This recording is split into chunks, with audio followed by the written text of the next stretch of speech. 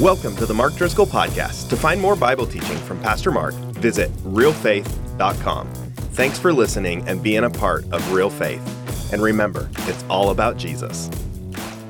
Well, love you. Glad to see you. We're in the book of Romans. If you've got a Bible, go to Romans chapter 11. One of the greatest books written in the history and the most significant books written in the history of the world is Romans. And we've been in it for a bit. And where we find ourselves as we go through this epic book of the Bible in Romans chapter 11, the big idea is that God created the nation of Israel, the Jewish people, brought through them Jesus. Many people rejected Jesus. Even the Jewish people, many of them rejected Jesus. And the question is, well, what happened? If God loved them and brought Jesus through them, how in the world did they come to the point where they rejected Jesus? And so that's kind of where we find ourselves in Romans chapter 11. To set it up, I'll tell you a bit of a story. I've been a pastor 25 years, a senior pastor. I'm 50 years of age, half my life. Early on, when I was young, a bunch of young people got saved. And so I got invited to go speak at a conference. I'd never really been to a pastor's conference. I didn't know what I was doing. And quite frankly, I had no right to be there. I didn't know what I was talking about. But I went anyways because, there was a free flight. So I went to Florida and I got to teach at a group of Lutheran pastors. There are some Lutherans who love Jesus. These were the other guys. And so... And I didn't know this at the time. They're like, hey, come talk to the Lutheran pastors. I was like, Martin Luther, their founder, their forefather, he's a bit of a hero of mine. He was raised Catholic. I was raised Catholic. He got saved reading Romans. I got saved reading Romans. In addition, the guy's amazing. He jailbreaked a nun out of a convent on Easter and then married her. And she was a certified brewer. So I thought, these have got to be the funnest people you've ever met. Nope, these are the other guys. And so I showed up to the Lutheran Pastors Conference, and they wanted me to teach on how to get young people to come to church, because we had a lot of young people coming to church at the time.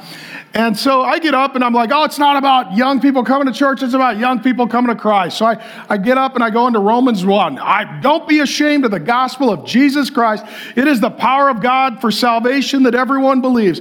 You know what? What young people need? They need Jesus. They need to turn from sin, trust in Him. They need you with courage and boldness to say that Jesus is God. He lived without sin. He died on the cross in our place for our sins. He rose from the dead. And unless you turn from sin, trust in Him, you're going to hell. You all need Jesus. And I didn't get any response at all. It was just like you guys. Y'all are like, whatever. So I was like, man, you're the Lutheran. I thought this would be like the hometown crowd. No, this is an away game. So like, what the heck is going on here? So I was like, all of a sudden I could sense I'd lost the room. So I did something I'm totally not going to do here. I said, do you have any questions? Don't do that. And so one guy raised his hand. He's a pastor. He's like, well, what if you don't believe that? I was like, believe what, bro? He's like, that Jesus is God, not just a good man, and that He rose from the dead. What if you don't believe that? I said, bro, then you're going to hell. Okay? I mean, somebody needs to tell him, I'll do it. So I look around, and the whole room, all the pastors, a lot of them, they're all looking kind of shocked. I was like, how many of you don't believe that Jesus really is God who physically rose from the dead? And a bunch of them raised their hands. I said, how'd you guys get to be pastors? You're not even Christians. Okay? No, I've not always been liked, but I've always been clear. So I was like, I'm a brand new Christian. I'm a brand new Christian. I didn't know you could be a pastor and not be a Christian. My point was like, why would you go to school and get a master's degree and get ordained and go into ministry? This is crazy. This is like lifeguards that don't believe in water. Like, what are we talking about? This is crazy. I literally asked him. I shouldn't have, but I did. I asked him, I said, do you guys preach in robes? And they're like, yeah. I was like, you guys better get some fire retardant ones, because when you meet Jesus, you're just going to go right up. It's just going to be terrible for you. You're like a bunch of wicks. You're just ready to go. So I thought, you know what? Now I know why I'm here. We're going to do evangelism today. We're going to reach pastors for Christ. So I preached the gospel. I told them, you all need Jesus. I made an invitation that they would give their lives to the Lord. Zero response. I did not have a Billy Graham moment. And then afterward, they left. A bunch got up and left as I was talking, as will happen here in a bit. And then At the end, the host came up to me and they said, hey, nice try. They said, yeah, we don't need you to teach your other sessions. I was like, no, I got 3 more sessions. They're like, actually, you don't. So I got fired. And so I went to have lunch by myself, feeling a little rejected. And I thought these were the tolerant people. I just got kicked out by the tolerant people. So I'm sitting there having lunch, and a couple of pastors that were in that group and in that room came up to me, and they said, hey, you know what? We agree with you. We believe Jesus is God, the Bible is true, and that he is the way, the truth, and the life, and that he rose from the dead, and that you need Jesus. And they said, but most of our denomination doesn't believe that. So what I experienced in that moment, and I didn't know this even was a thing, I experienced apostasy. A bunch of people said they were Christians, but they weren't. But I found within this larger group, there was a remnant. There was a couple of people who really did believe the Bible and loved Jesus. And those guys actually became friends of mine. We stayed in touch for some year. We've fallen out of touch. But they really did love Jesus. And they said, our whole denomination has gone apostate. But it was confusing to me because they would trace their heritage to Martin Luther. But they didn't believe what he believed. They carried his name, but they didn't have his convictions. And so they were sort of flying the flag, but not carrying forth the legacy, which was very confusing for me. And what this is, to give you a theological category for it, is apostasy. This is where someone was a believer, or at least they said they were, and now they say they're not. They were on the team, and then they changed teams. They got a reversible jersey, and they went to the other team. This is different than a non-Christian. A non-Christian is someone who, they're like, I don't believe the Bible and I don't love Jesus. Very clear, very simple. The confusing ones are the people, the churches, the denominations who say, we do believe the Bible and love Jesus, but then they don't really believe the Bible or love Jesus. It's very confusing, especially to non-Christians. And this is what we're dealing with in Romans chapter 11. There's a big group, much of which has gone apostate, and then there is a small group called a remnant within that big group. This language of apostasy and remnant, really what it's talking about is almost a military concept in the ancient world. You would have a king and a kingdom, and if you were a soldier, you would be deployed to go fight for your king and your kingdom. But what would happen is that some people would literally commit treason, and they would turn against their king and their kingdom. That's apostasy. That's where you belong to Jesus. He's your king. You're to go serve his kingdom. You get out there and you join the other team and you fight against the cause of Christ. You literally become Antichrist. When this happens in large numbers, you get something called a cult. That's apostasy in large numbers. So if you ask a Mormon or a Jehovah's Witness, are you a Christian? They'll say, oh yeah, we're Christians. They're not. They're a cult. It's apostate. And if you're in one, I hate to break the news to you, you're in a cult. Okay, so leave. Welcome to our church. So all that to say, this is something that is very confusing. How many of you have known a person who they said they were a Christian and then they said they were not a Christian, or they were raised in a Christian home or went to Christian school or made a profession of faith, and then later on, everything they believe is just sort of contrary to what God would have them to believe? How many of you have seen this with a church? A church was doing okay and then went left. And they always go left. Went real hard left.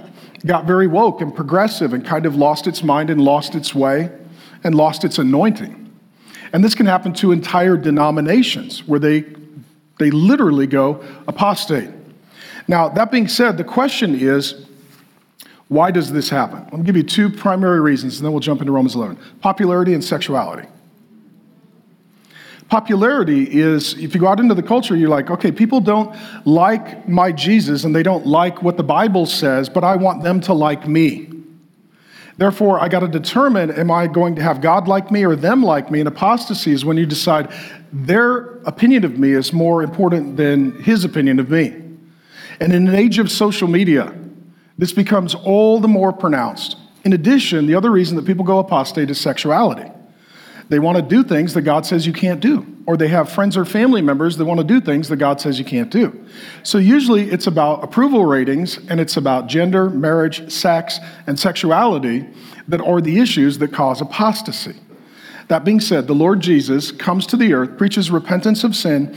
There is a small remnant that do repent of sin and trust in him. There is a large number who go apostate. They fight against him, though they say that they worship the God of Abraham, Isaac, and Jacob.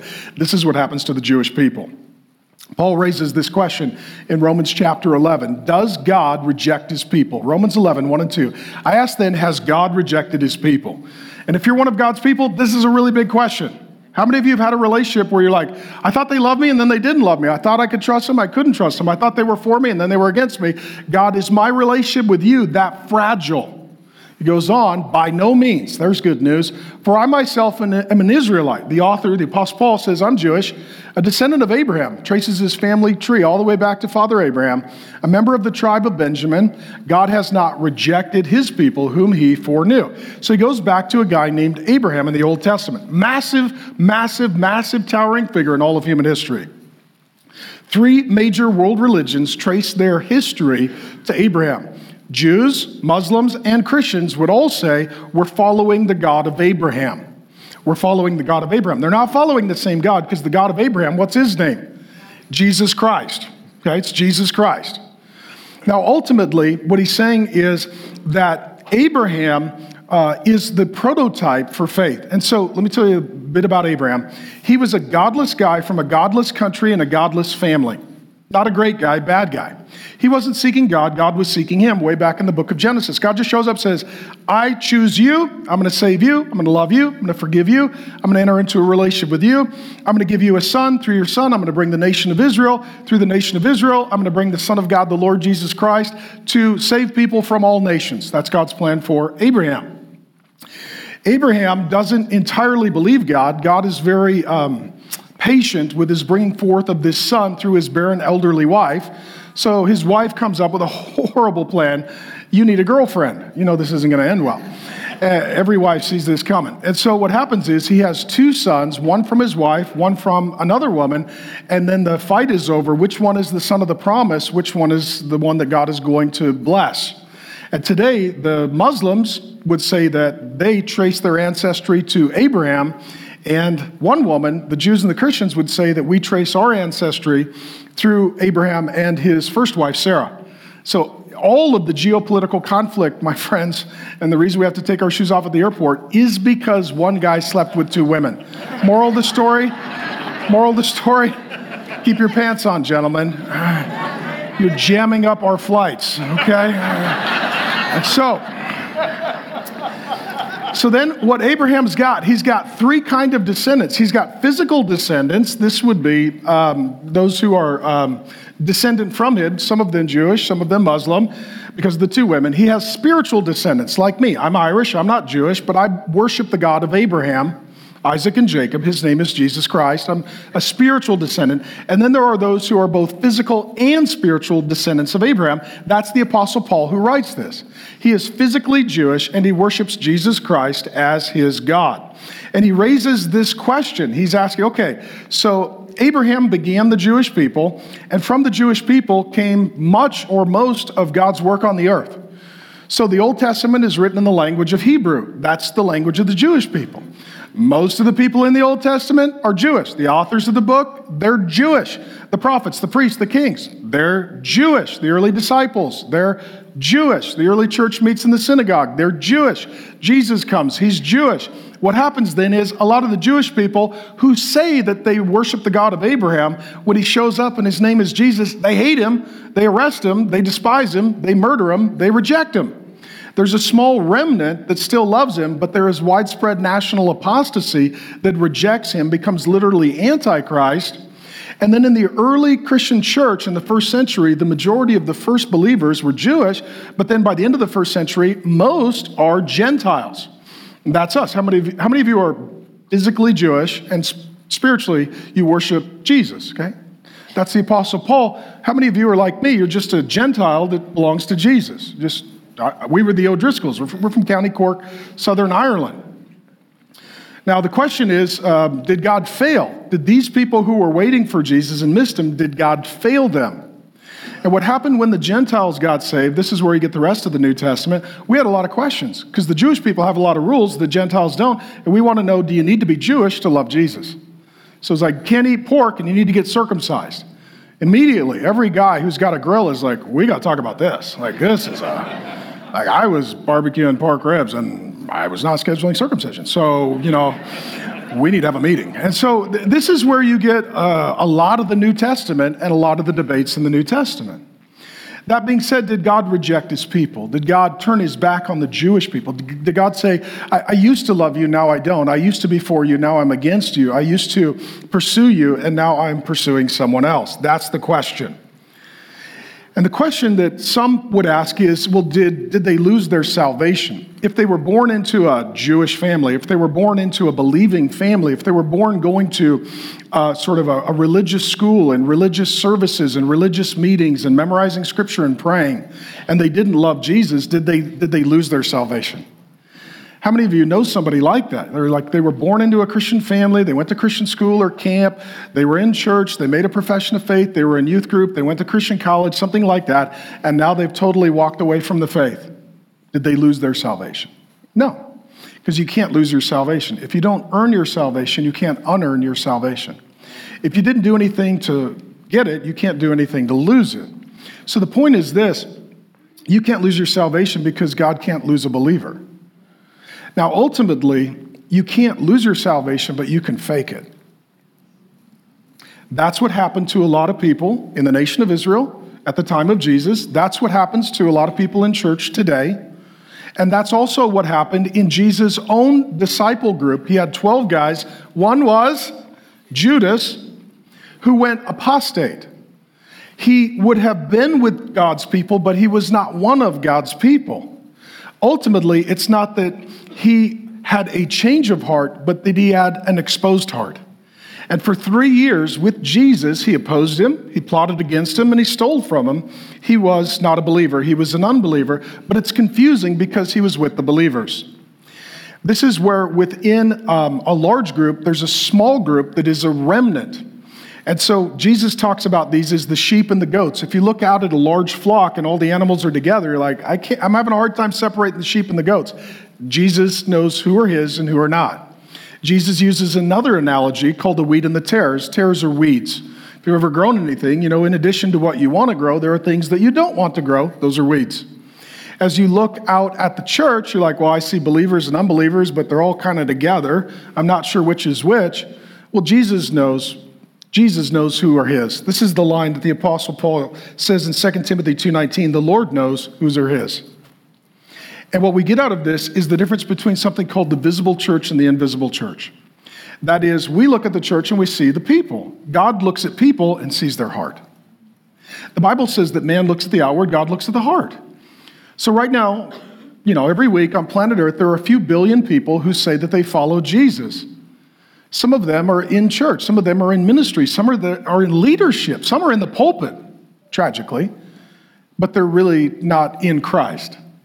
See, it's good to be baptized, but you need to believe in Jesus Christ. It's good to go to church, but you need to believe in Jesus Christ. It's good to be born into a Christian family, but you need to believe in Jesus Christ. It's good to go to a Christian school, but you need to believe in Jesus Christ. It's good to speak in tongues, but you need to believe in Jesus Christ. It's good to cry when the band plays the songs and sing along, but you need Jesus Christ. It's good to be married in the church by a pastor, but you need to believe in Jesus Christ. It's good to go to the church for counseling and help and care, but you need to believe in Jesus Christ. It's great to join a small group in the church, but you need to believe in Jesus Christ. It's great to find a place to serve in the church, but you need to believe in Jesus Christ. Do you see my point? And so we look out and we say, well, these must be all of God's people. God looks and sees the heart and says, well, some are and some aren't. Okay, some are and some aren't. And so we need to be very careful in our judgments because, when we get to heaven, there's going to be some people there. We're like, what are you doing here? We're like, I know, I'm hungover. I'm surprised myself. Like, where's Tony? We can't find him. Oh, he was a deacon. Oh, he was the devil. Okay, so, God's got this all sorted out. So you and I don't need to worry about it, but the one thing we do need to worry about is, do I believe in Jesus Christ? Because you know what? I'm not going to give an account for them, but I will give an account for me, and you're going to give an account for you. So here's my question. You're in church, but are you in Christ? You're under Bible teaching, but do you believe Bible teaching? You're hearing about Jesus, but do you believe in Jesus? See, that's the big issue. That's the big issue. And within the large group, there is much apostasy, but there's always a remnant. And so this is where the Apostle Paul is going next. What is a remnant? Do you not know what the scripture says of Elijah? So he's going to go to the Old Testament, how he appeals to God against Israel. Here he quotes, "Lord, they have killed your prophets." Let me just say this. Bible teachers tend to get pounded like nails. Okay? I know a guy. And so, Lord, they have killed your prophets. They have demolished your altars. I alone am left, and they seek my life. He's having a bad day. But what is God's reply to him? "I have kept for myself 7,000 men who have not bowed the knee to Baal. So too at the present time there is a remnant." There's our word. Jesus calls this the little flock. It's within the big flock, chosen by grace. But if it is by grace, it is no longer on the basis of works. Otherwise, grace would no longer be grace. So he goes from Abraham to Elijah, another Old Testament case study. So the story of Elijah is one, you can find it in 1 Kings like chapters 18 and 19 if you want to look it up later. The story of Elijah, he is a prophet, so the Holy Spirit empowers him to proclaim the word of God with full boldness, authority, and truth. That's what a prophet is and does. And so what happens is, because they bring the word of God, there is a strong reaction to them because there is resistance to the word of God. There's always resistance to the word of God. That's where Jesus says, "Woe to you when everyone speaks well of you."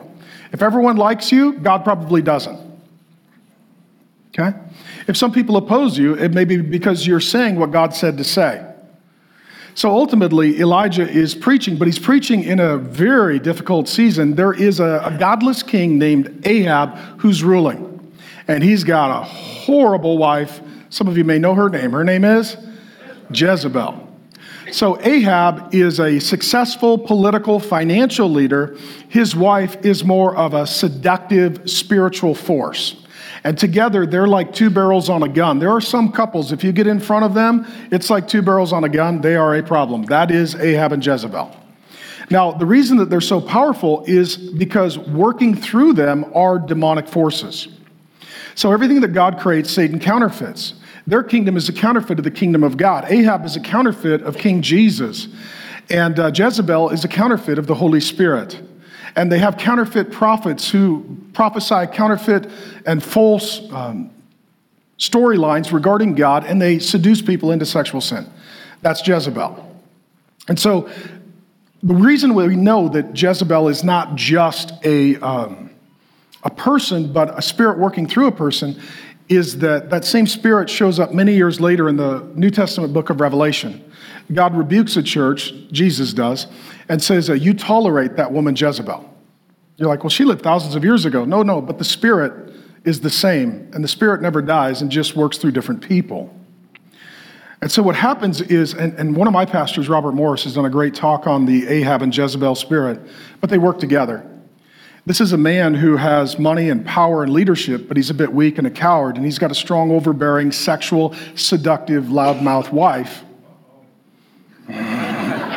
Shots fired.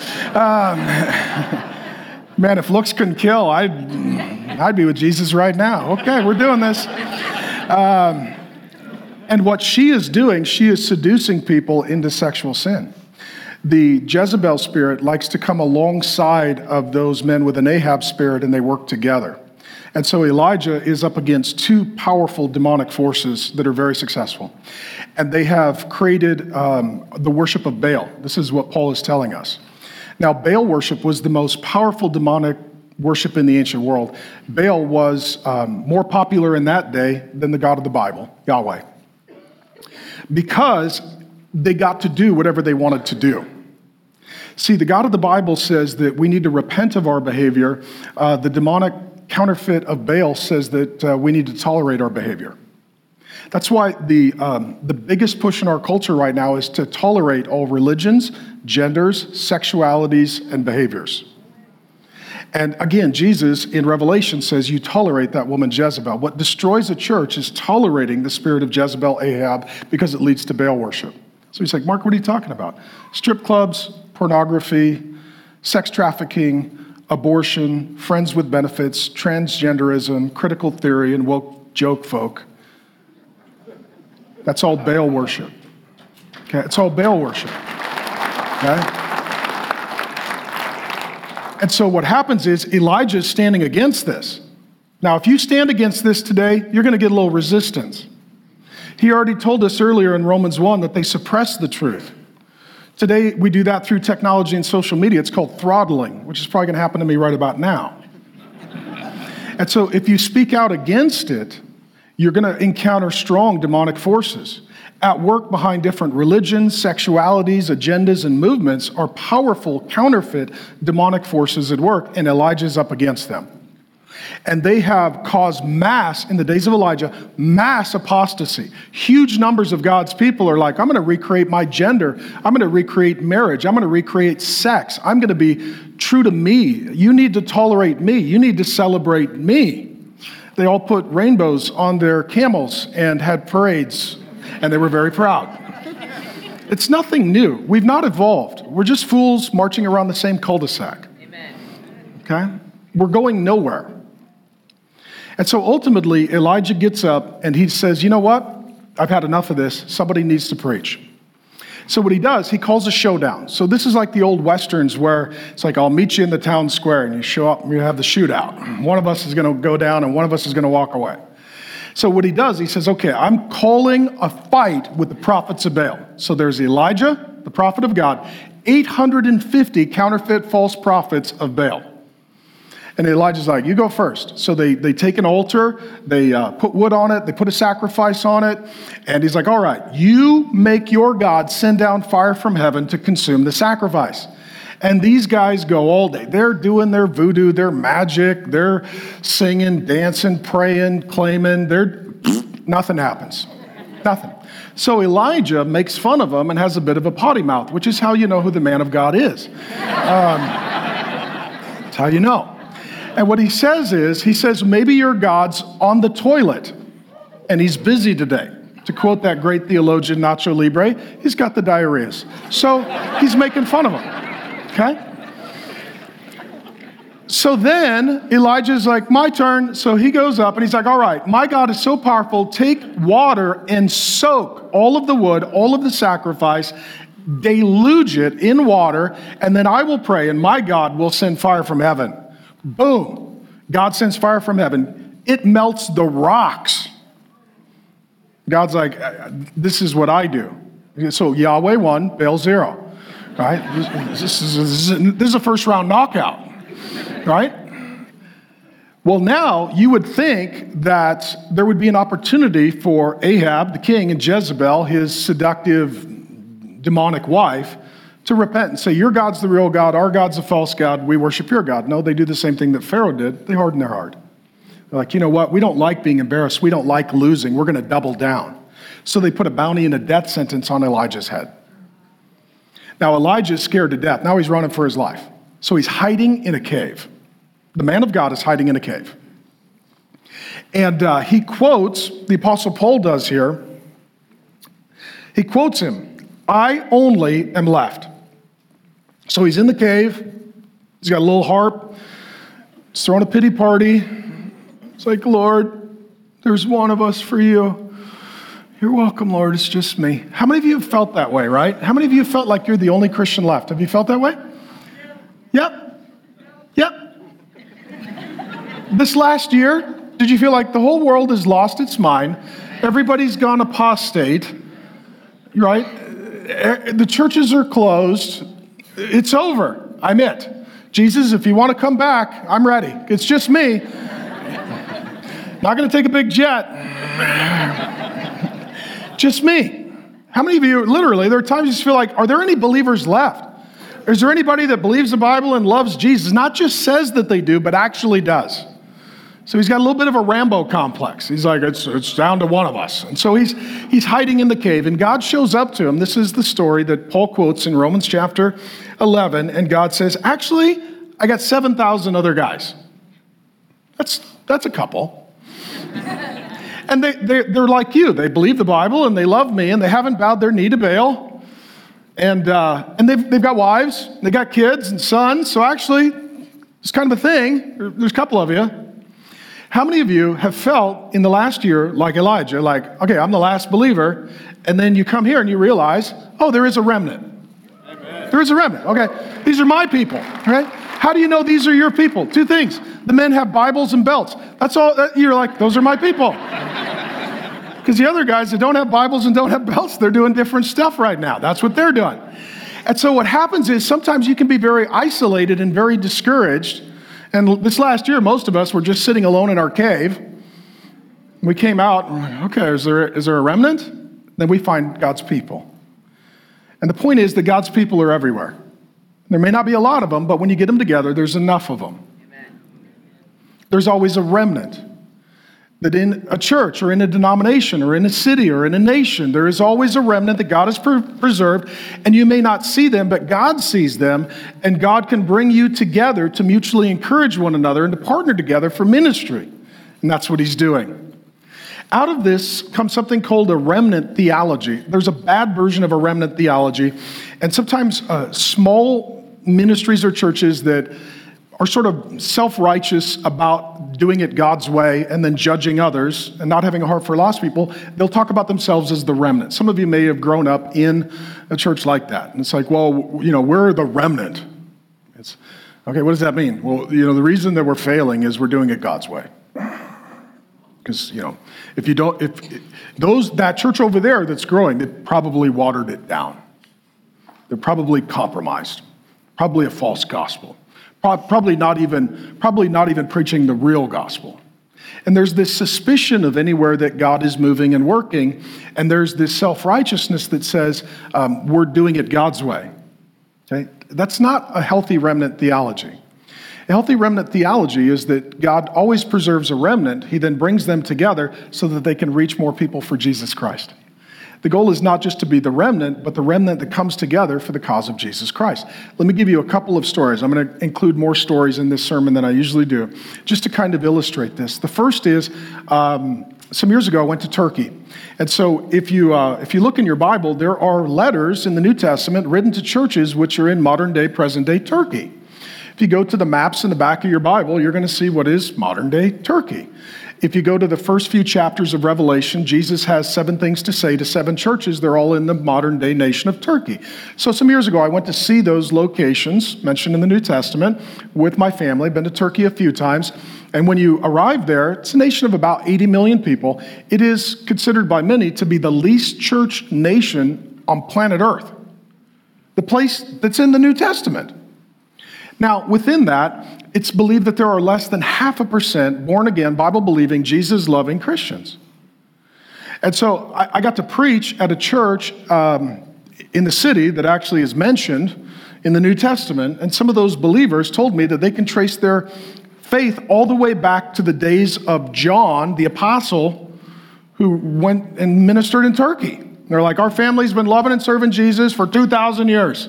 That's a remnant. Amen. I got up to teach. And I told Grace and the kids, I said, sit in the back and pretend like you don't know me. So just like you guys. So, because in the front row was all of the soldiers deployed by the government to hear my sermon. And if I said anything against Islam or the government, I was going to a Turkish prison. The odds of me saying something wrong are very high. Very high.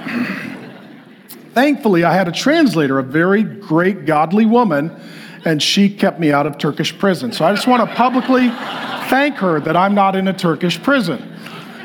It was a church of a couple hundred people, which was one of the biggest churches in the whole country. And so after the service, I said, hey, where's the pastor? I'd love to meet the pastor. They're like, he's not here today. I was like, why is he not here? He said, because you're here. I was like, yeah, this happens to me a lot. So I said, why is he not here? They said, no, because you're an American talking about Jesus, and if he was here, they would arrest him and beat him.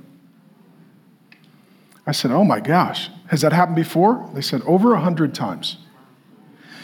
He'll talk about Jesus, they'll come and arrest him, they'll beat him, hold him in prison indefinitely, tell him not to talk about Jesus anymore, let him out. He'll come to our church, tell us about Jesus. They come back and arrest him, haul him off to Turkish prison and beat him again. That church was a remnant. They love Jesus. They believe the Bible. And they're willing to take a beating because Jesus took a beating for them. Amen. Okay? If Jesus takes a beating for me, I'll take a beating for Jesus. Okay? If he loves me enough to take a beating, I love him enough to take a beating. Okay? That's a remnant. They were faithful. I'll give you another story of a remnant. Some years ago, I did ministry in another state, and nearby there was a very liberal denominational church. Very, very liberal. I mean, we're talking, Everybody's going to heaven. Nobody's a sinner. Jesus died as our example, not our substitute. Hell's just mythological. You pick your gender and have sex with whomever you want. I mean, their doctrinal statement was like watercolors. I mean, it was just, there's nothing there. And so I thought for sure, so I had a judgmental attitude in my heart. I thought, you know what, the pastor there, probably not even a Christian, probably just some apostate guy. And then he called and he's like, I want to schedule a meeting. I was like, that's weird. But I love pastors, so I'm like, I'll meet with him. I met with him, God totally convicted me of my attitude. He sat down, I said, well, what do you want to meet? He's like, you know what? He's like, Mark, our churches are close to one another. He said, I love Jesus and I believe the Bible, but my whole denomination has gone apostate. I was like, oh, so you're my brother. I was like, why do you work there?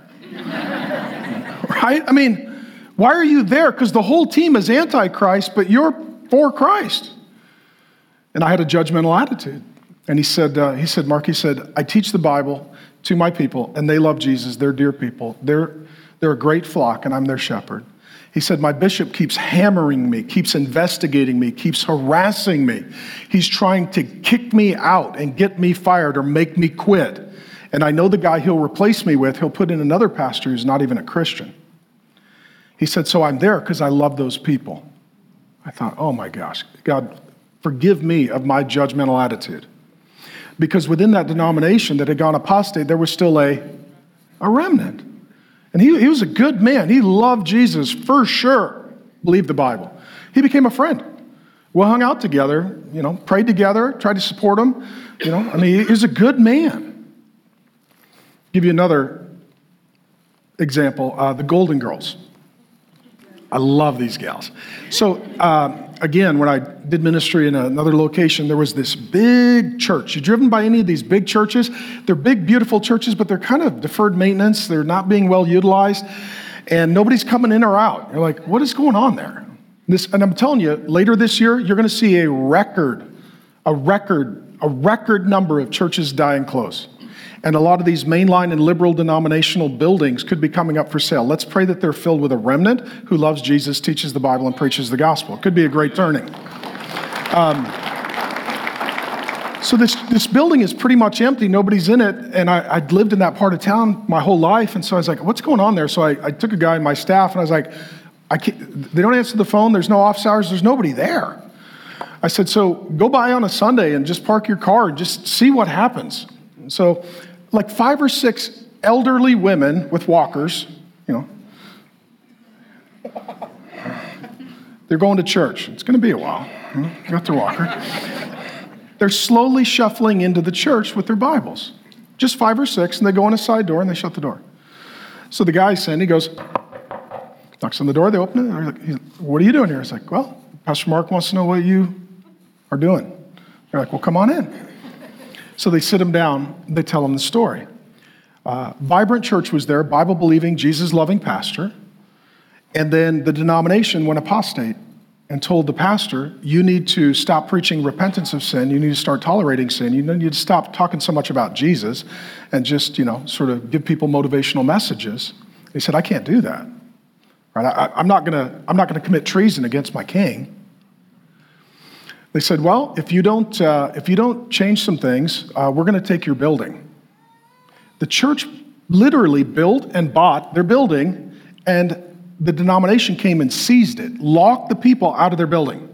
So they came to church, and the locks are changed. They're locked out of their church. This became a court case. It became actually a pretty well-known court case. Does the denomination or does the local church own the building? The church lost. So they had to buy their building back. They paid for it twice. Imagine buying your house twice. That's what happened. Now, as they were meeting outside of the building for some years, just getting bled to death with legal bills, the church started to die. Understandably so. It's a horrible situation. Once they finally got the building back, the pastor died. And the church died. But these gals were the remnant. They refused to give up. They decided, we're going to meet every week. If we're meeting, that counts as an open church. And we're praying that God would send somebody to open the Bible, to preach Jesus, and to fill the building. So they got together every week, the Golden Girls did, these 5, 6 elderly women, and they would pray, read scripture, and they would open the phone book, and they would take turns praying out loud for all the people that lived in that part of the city. So I met with these gals. I was like, you ladies are warriors. You're warriors with walkers. That's what you are. You're warriors, right? I mean, here they are. We love Jesus, and we're holding the building until somebody can fill it up by teaching the Bible. I love these guys. They were amazing. So I started meeting with them. They gave us the building. We raised millions of dollars. We renovated the building. We wrote up the whole story of the Golden Girls to honor them. We threw a big party to honor them, right? They were a remnant. And then I'll never forget, one of the gals, she never married, never had kids. She wanted to marry and have kids. She never did. And I heard she was on her deathbed. So I went to visit her. I loved her. She had a personality. She was an incredible woman, an elderly woman. She was in bed, and I went to visit her. And I just told her, I said, you're one of my heroes. You're one of my heroes. I said, you're an incredibly strong, resilient, godly woman. I said, you wanted a husband, you didn't get a husband. You love Jesus. You wanted kids, you didn't get kids. You love Jesus. You wanted your church to be full, but it was empty. But you went there and you loved Jesus. And I just told her, thank you so much that you love Jesus. I said, how are you doing right now? She said, I'm doing great. I said, why is that? She said, Pastor Mark, she said, I'm going to see Jesus. I said, sweetheart, tell him I said hi. And I prayed for her, a remnant. The point is, when you look at a denomination, make sure you remember to pray for the remnant. When you look at a church, make sure to pray for the remnant. When you look at a ministry, make sure to pray for the remnant. When you look at a nation, make sure to pray for the remnant. When you look at a family, make sure to pray for the remnant. And what Paul is talking about here is within the Jewish nation, there was widespread apostasy, but there was still a remnant. There were still some people who loved and served Jesus, and that was him. Let me say this as well. The existence or continued existence of the Jewish people is in large part a good reason for us to believe that there is a God. See, God has always preserved a remnant of Jewish people in the nation of Israel. God told them, here's the land you get, and he gave them the boundaries. And throughout their history, for thousands of years, the Jewish people have been surrounded by enemies whose entire goal was to obliterate them from the face of the earth. Most of those nations were much bigger, wealthier, and more powerful, and the Jewish people are still there. I mean, we have Nazi Germany where they're putting Jewish people in furnaces, and they stole that idea from Babylon. It's been going on for a long time. There's been a lot of Hitlers. The same demon that was at work in Adolf Hitler was at work in King Nebuchadnezzar and has been at work trying to destroy the Jewish people in the Middle East for a very long time. And I'm not saying that they're all believers, but I'm saying within there is a remnant saved by grace that God preserves. And so then the question becomes, why does he preserve them? Why does God preserve a remnant? And this is where the Apostle Paul ends, Romans 11, 7 through 10. He talks about pruning for the next harvest. What then? Israel, the Jewish people, failed to obtain what it was seeking. The elect obtained it, but the rest were hardened. I want you to see right there are 3 groups of people that he's talking about. Israel, those are Jewish people, the physical descendants of Abraham.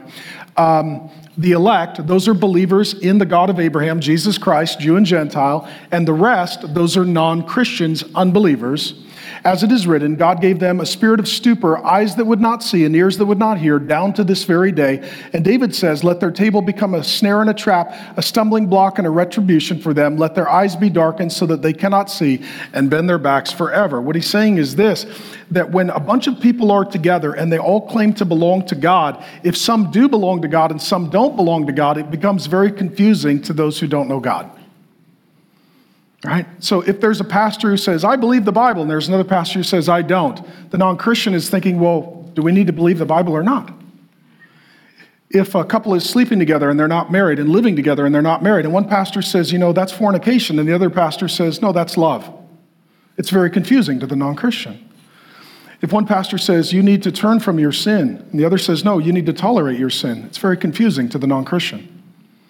If one pastor says, hey, you need Jesus or you're going to hell, and the other says, oh, that's metaphorical, there is no hell, it's very confusing to the non-Christian. So what sometimes God will do, God knows people's hearts and he knows their eternal destiny. He knows the outcome and where their life will end. So what he does sometimes in the middle, he will separate the sheep and the goats, the wheat and the tares, the believers and the unbelievers, and he will whittle it down, prune it down to a remnant so that that remnant can be used for a harvest. Because when Christians can't, when those who claim to be Christians, I'm not saying those who are Christians, but when those who claim to be Christians don't agree on what we believe, then it becomes impossible to invite non-Christians to agree with us. Okay?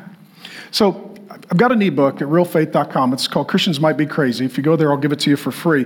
But let me say that what is happening in America is absolutely prophetically anticipated in Romans chapter 11. Somebody like, Mark, what is Israel and the Jewish? What's it got to do with anything? This is exactly what we're experiencing right now in America. There are many people who say that they're Christians.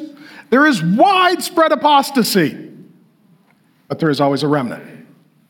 Okay? And if you love Jesus, friends, you're part of that remnant. So you need to know why God preserved you and pruned us to be a remnant. So let me explain what happened in America is the same that happened in Israel. Generation after generation after generation, people are born and they assume because they're born into this country and their parents go to church and they were baptized as a baby that they're a believer. So they're in church, but they're not in Christ. And about 500 years ago, the church and the state got blurred lines. It resulted in something called Christendom, also called civil religion or cultural Christianity. And this is where you ask somebody, are you a Christian? And 40 to 70% of Americans will say yes. Do you think that 40 to 70% of Americans have repented of their sin, trusted Jesus Christ as their Savior, are filled with the Holy Spirit and trying to do what the Bible says, yes or no? No, heck no. Otherwise, we wouldn't even need locks on our doors. You know, the world would be a very different place. But 40 to 70% of Americans say that they're Christians. Why? Like, well, I was born in a Christian country. I was born into a Christian family. I was baptized as a baby. I go to church sometimes. I believe in God. Well, which God? And so what this causes is historically America has used the church and some vague notion of God to create better citizens, not just Christians. It's not so much about people who are going to heaven, but people who make better Americans. And so they would have this concept. So the assumption was if you're a good citizen, you need to be part of some religious group. You need to baptize your babies, need to have your wedding in the church, and when you die, we have a funeral in the church. We try to make this all look very right in the sight of God. So then we had people who had no relationship with God, but would claim God, and they would never clarify their definition of God. So the result would be, do you believe in God? Yeah. Which God? And just so you guys know, we believe in Jesus Christ as the only God. And we don't think it's okay just to use a vague title of God and pour whatever meaning you want into that. And that's what Mormons and Jehovah's Witnesses and Unitarians and different people do. They just take the name God and they pour their own meaning into it.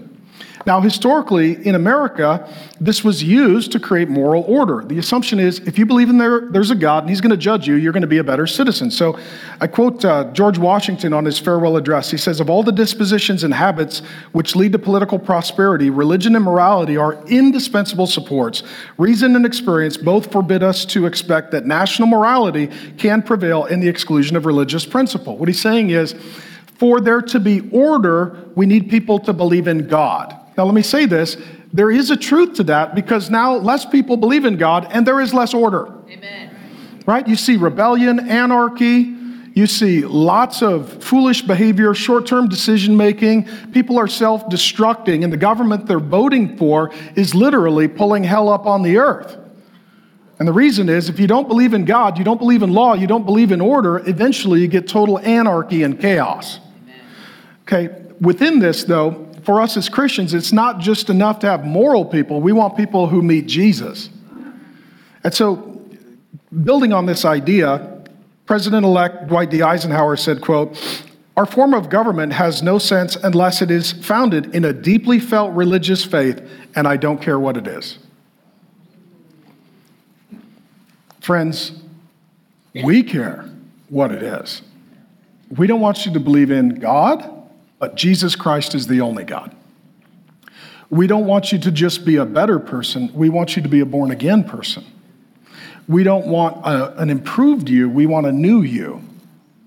We don't want you doing your best. We want the Holy Spirit in you, making you like Jesus Christ.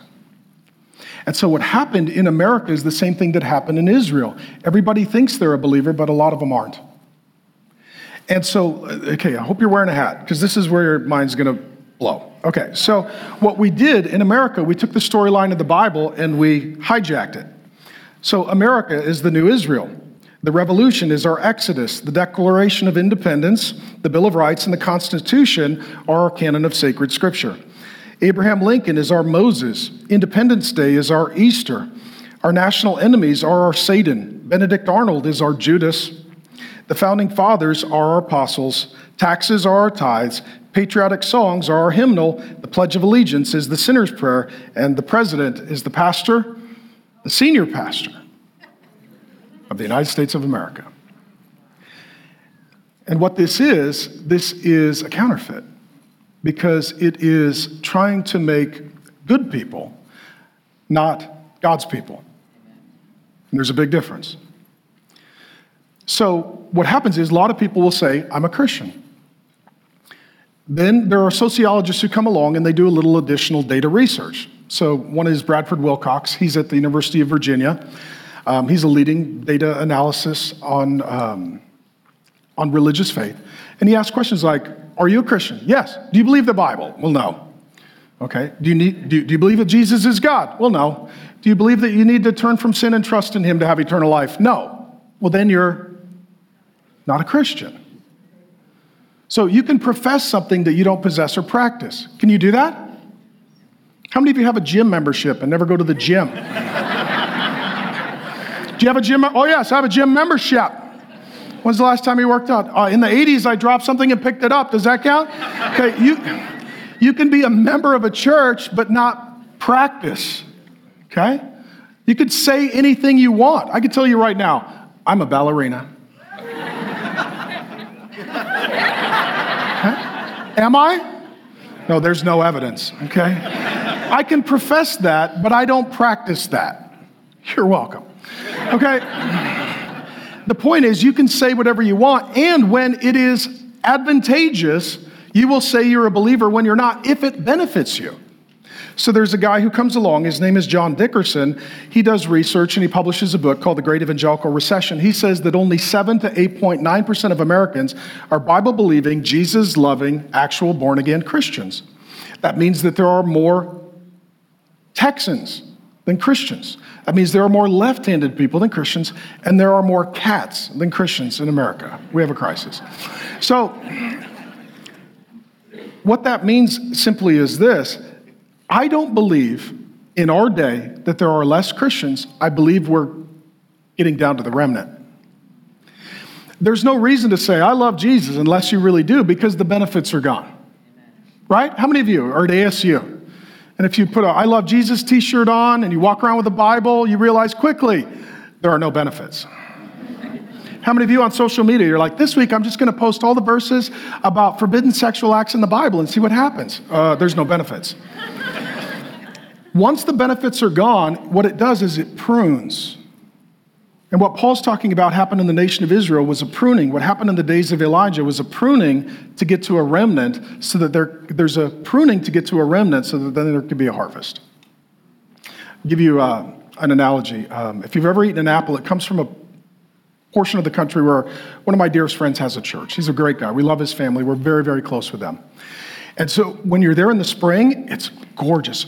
All of the hillside is just lit up with these trees that are in full bloom.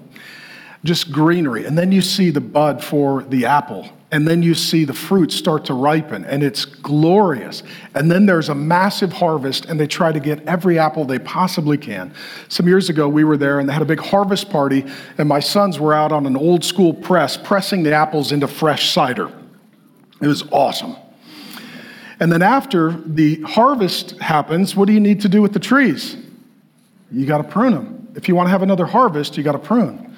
So then they prune. Well, what was alive now looks dead. What was green is now brown. What was fruitful is now fruitless. It's very discouraging. It's sad. You wonder, Is it over? Well, the next spring, boom, there's another harvest. This is how God has worked throughout human history. You can't get a harvest without a pruning. And what God sometimes does, he prunes down to a remnant so then he can have another harvest. This is what God was doing in the days of Paul. This is what God is doing, I believe, right now in the United States of America. I believe we're in a season of incredible, perhaps unprecedented apostasy. I believe that on the gender issues, on the sexuality issues, on the marriage issues, on the repentance of sin, faith in Jesus, exclusivity of Christ, trustworthiness of the Bible, there is a massive apostasy. And I believe there is also a remnant. And I believe that God is pruning down to that remnant so that when we speak to non-Christians, there is more clarity and there is less confusion so that more people can turn from sin and trust in Jesus Christ as the only God. So this is how God has always worked. In the days of Noah, there was widespread apostasy, but there was a remnant. Noah's family got on a boat. This is how God worked in the days of Joseph. There was widespread apostasy, but God took Joseph's family of around 70 and pulled them into Egypt, and they left 400 plus years later as a nation of a few million. This was the story of Daniel, where the Babylonians, they invaded Israel, and they took them captive, and there was widespread apostasy. Many of the Jewish people, when they were told, hey, you need to worship the false demon god and bow down to the statue, they did. But a few didn't. That was the remnant. You're not allowed to pray to your God. But if you did pray to their God, that was the remnant. That remnant was then sent back to Israel to reopen the country, to reawaken revival, and to allow the worship of God to happen freely in the rebuilt city of Jerusalem. That God works through the remnant. God doesn't need a lot of people. He just needs a few people who are wholehearted in their devotion to him. It's not about how many people are in the fight. It's about how much fight is in the people. Okay? And as we're looking at parades and protests, and we're looking at polls, as we're looking at majorities, the truth is, I don't care. If you're on God's side, ultimately, his power shows up, his anointing comes through, and God does things that are supernatural, and he doesn't need a lot of people. He just needs a few people that are filled with his Spirit. Amen. Okay?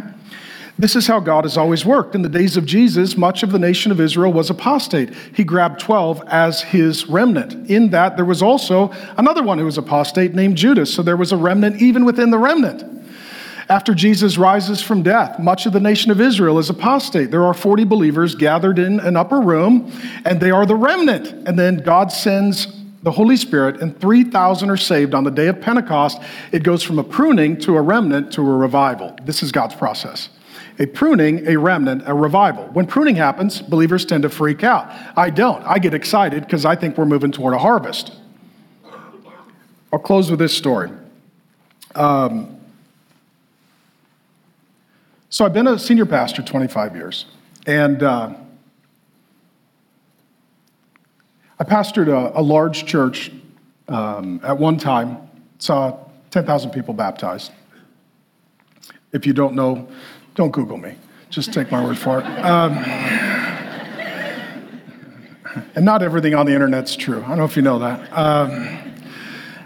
And so we had some very difficult years. It felt like Elijah in the cave as a family. Lots of threats, lots of attacks, lots of complex variables. And it felt like our family was kind of living in a cave, and I was kind of feeling like Elijah. Lord, it's just me having my own little pity party. And then one day God spoke to me. I was in one room of the house, Grace was in the other. God spoke audibly to both of us, which he's not done before. He said, you're released, you need to resign immediately, a trap has been set. I didn't know what all that meant at the time. I was like, okay.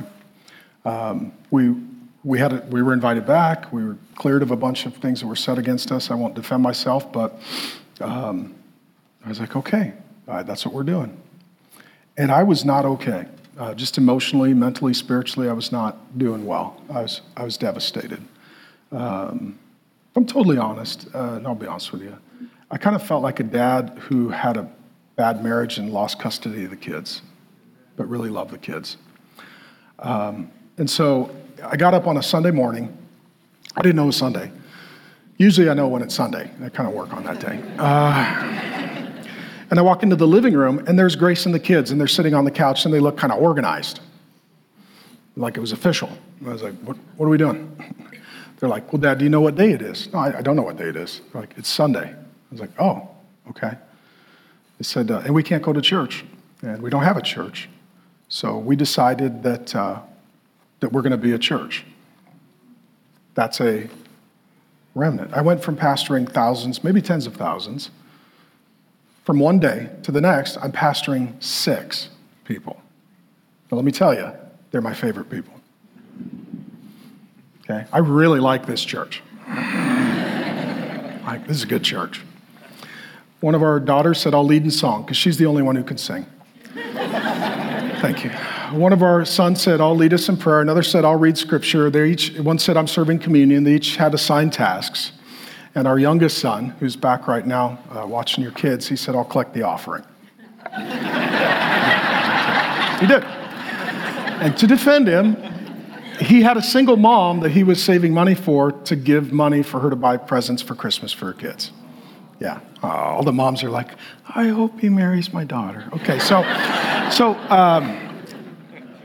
so they said, Dad, we decided, I didn't know I was in a congregational they're like, Dad, we decided you get to be the Bible teacher. I was like, oh, well, thank you. Was it a unanimous vote?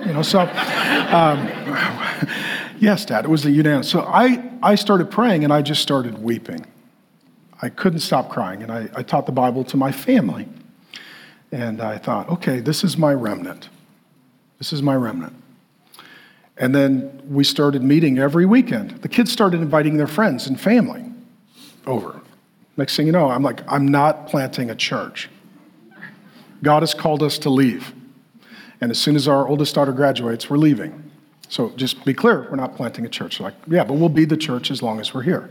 Next thing you know, the girls are cooking breakfast for everybody. Our playroom is set up as a nursery for children's ministry.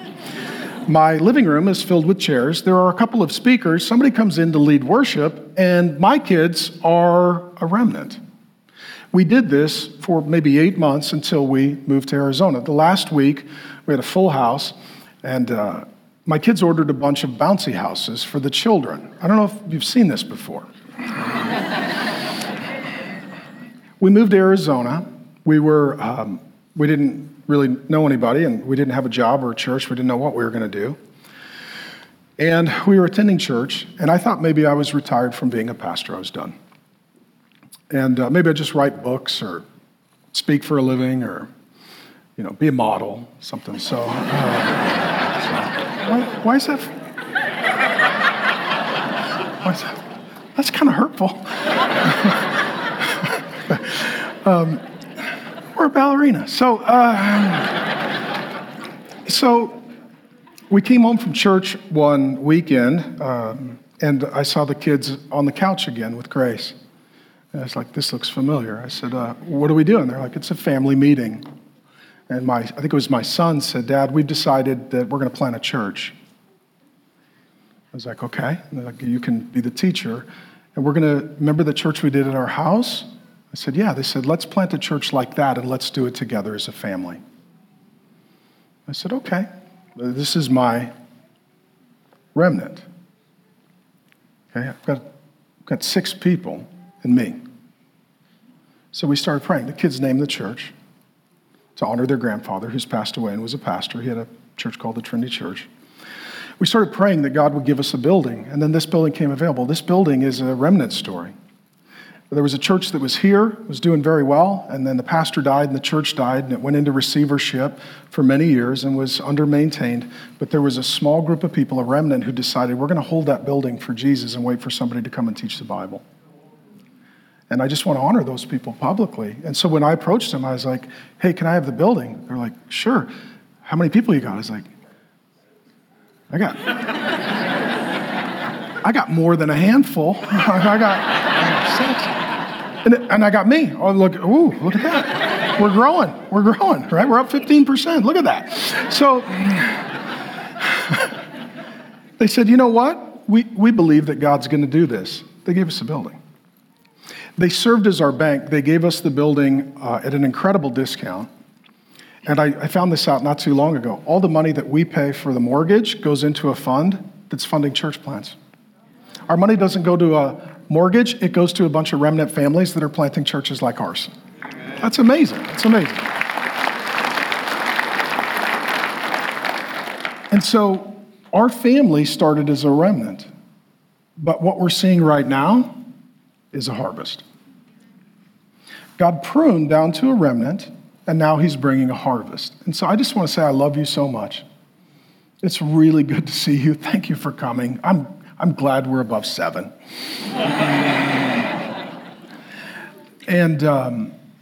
And I want to publicly honor my wife, Grace. She's the most incredible, resilient, godly, devoted person I've ever met. It's really nice when it's a cute, happy remnant. I'll just be honest with you. And I want to publicly honor our children. They didn't rebel. They became a remnant. They didn't go apostate. They chose ministry. All 5 of them. They're all serving. They're all leading. My daughter runs Real Faith. It's incredible what God has done. And it's not because I'm great or we're great. It's because God's great. And I just want to encourage you guys that I believe what God is doing in our church is what I hope and pray he would be doing in our nation and in the nations. A little bit of pruning to get to the remnant so there can be a harvest. And our harvest, I believe, has only begun. And I didn't say this at other services, and I'll just close with this. Just kind of in my heart this week, I'm praying for those churches that do love Jesus, and there's remnants that are holding on to buildings. And after this last year, they're really struggling. And I'm wondering if God wouldn't allow us to come in and bless some remnants and to help them. Isn't it good what God does? And I'll just tell you this. God has great things for us. And I'm glad to be with you, and I'm excited to see what he has. Father God, thanks for an opportunity to teach. And God, I confess physically today, I'm feeling a lot of spiritual warfare, just physically, just trying to get through this sermon. But emotionally and spiritually, Lord, I feel very, very strong. And so, Lord, I pray against the enemy of servants, their works and effects. Anytime we're talking about the Ahab spirit, the Jezebel spirit, Baal worship, seduction, apostasy, the enemy just shows up in full force. And Lord Jesus, we thank you that you are the one true God. You are the God of Abraham, Isaac, and Jacob. You are the God of Elijah. You are the God who sent down fire from heaven. You are the God who sends down the Spirit from heaven. You are the God who came down from heaven. And Lord Jesus, the whole world needs you. I pray for everyone who would give me the honor of teaching today, that they would believe in Jesus, that they wouldn't just be in church, but they would be in Christ, and that the Spirit of God would be in them. In Jesus' good name. Love you. Thank you.